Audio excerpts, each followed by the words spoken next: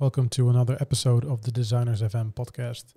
Today is another short topic episode, and we're going to talk about designers becoming entrepreneurs.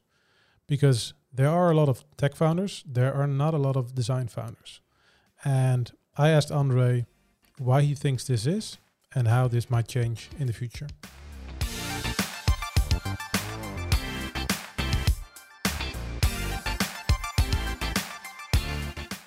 Designers becoming entrepreneurs. It's yes. Why don't we see a lot of designers doing it, launching their own product companies or product companies?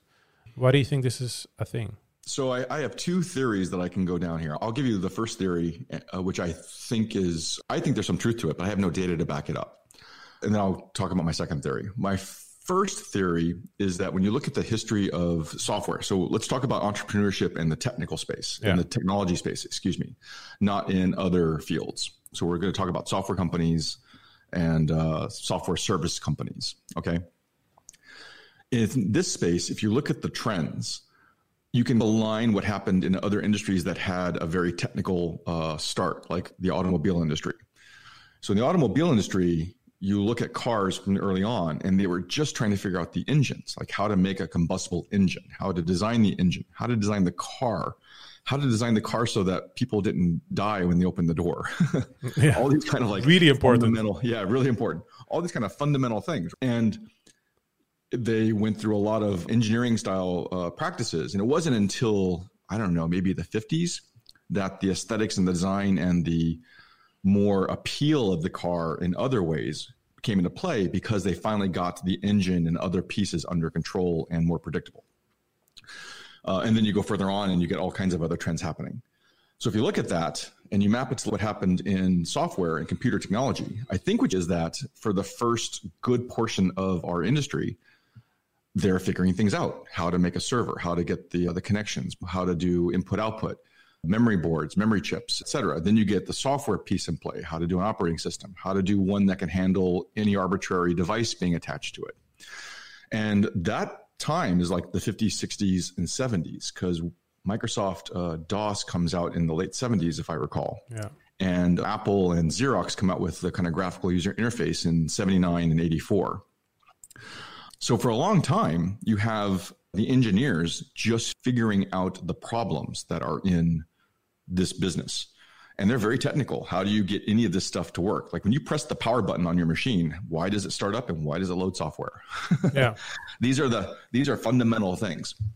So if you look at that and then you map to when that settles down enough, it settles down probably in the late 80s, early 90s, because that's when the internet starts to come into play too.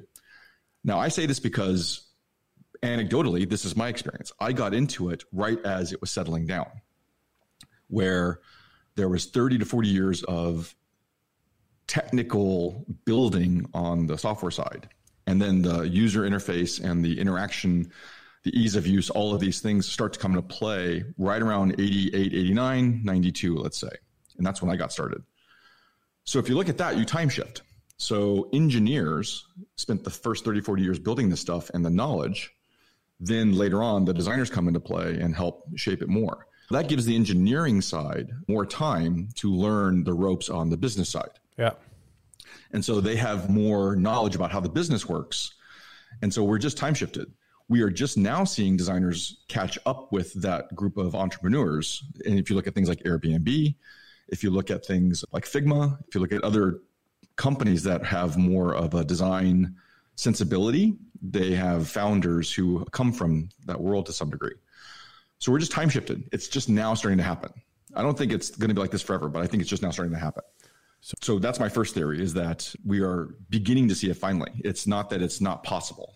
So to your point, like your prediction for the future would be that that we are going to see more and more designers starting companies, or at least it's going to level out a little bit. So it's not so much engineering-led companies, and a little bit more design. And the reason for that is AWS is settling down, so you can spin up lots of services. Yeah. Google Docs has made it so that you don't have to have a lot of investment in software and other things to get executives and business practices up and running. And more frameworks are coming out. The reason why I was always really jazzed about React and React Native is that this gives people the 80% stuff that they need to build a product.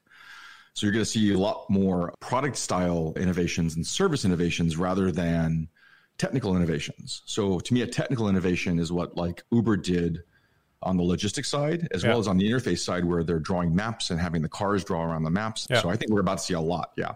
And do you think that product people, especially because of this movement of frameworks and the no-code movement, also like now are catching up, and now maybe for their MVP don't even need to have an engineer anymore to start their own business? I think to start that might be true, but not to get through. No. Like just for the start. Yeah, I think to start that'll be true. Because we're talking about like founders. So if a product person can validate and start a bunch of companies without having an engineer on their side, even without having a designer on their side, then that could also give them a head start. Because as you said, like who knows the business best? That probably should be the product people. Yeah, I think there's a lot of truth to that. And I think we'll know or we'll see it when we see a lot of innovation coming out of places like in Africa, Indonesia, and South America, which I'm starting to see a lot of, especially in Africa and Indonesia. You're seeing a lot of really interesting ideas coming up from people who don't need the hardcore engineering team out of the gate. And their background or their knowledge just comes from like knowing the market really well. And knowing their customers, knowing their culture, all of that stuff, exactly.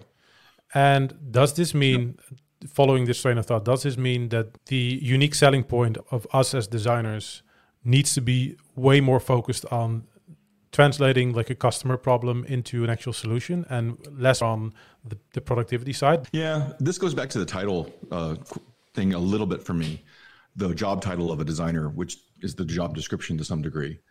I think of my job as one of two ways. One is I either am solving the problem. And if I'm solving the problem, I want to be part of the founders and part of the business and part of what this thing is going to be about. Yeah. The other one is I shape the solution to the problem. And that's when I get hired by somebody to be a designer to and whatnot. I always think that solving or shaping the solution is a very honorable job. I think it's an amazing job. You get paid really well. It's a lot of fun and whatnot.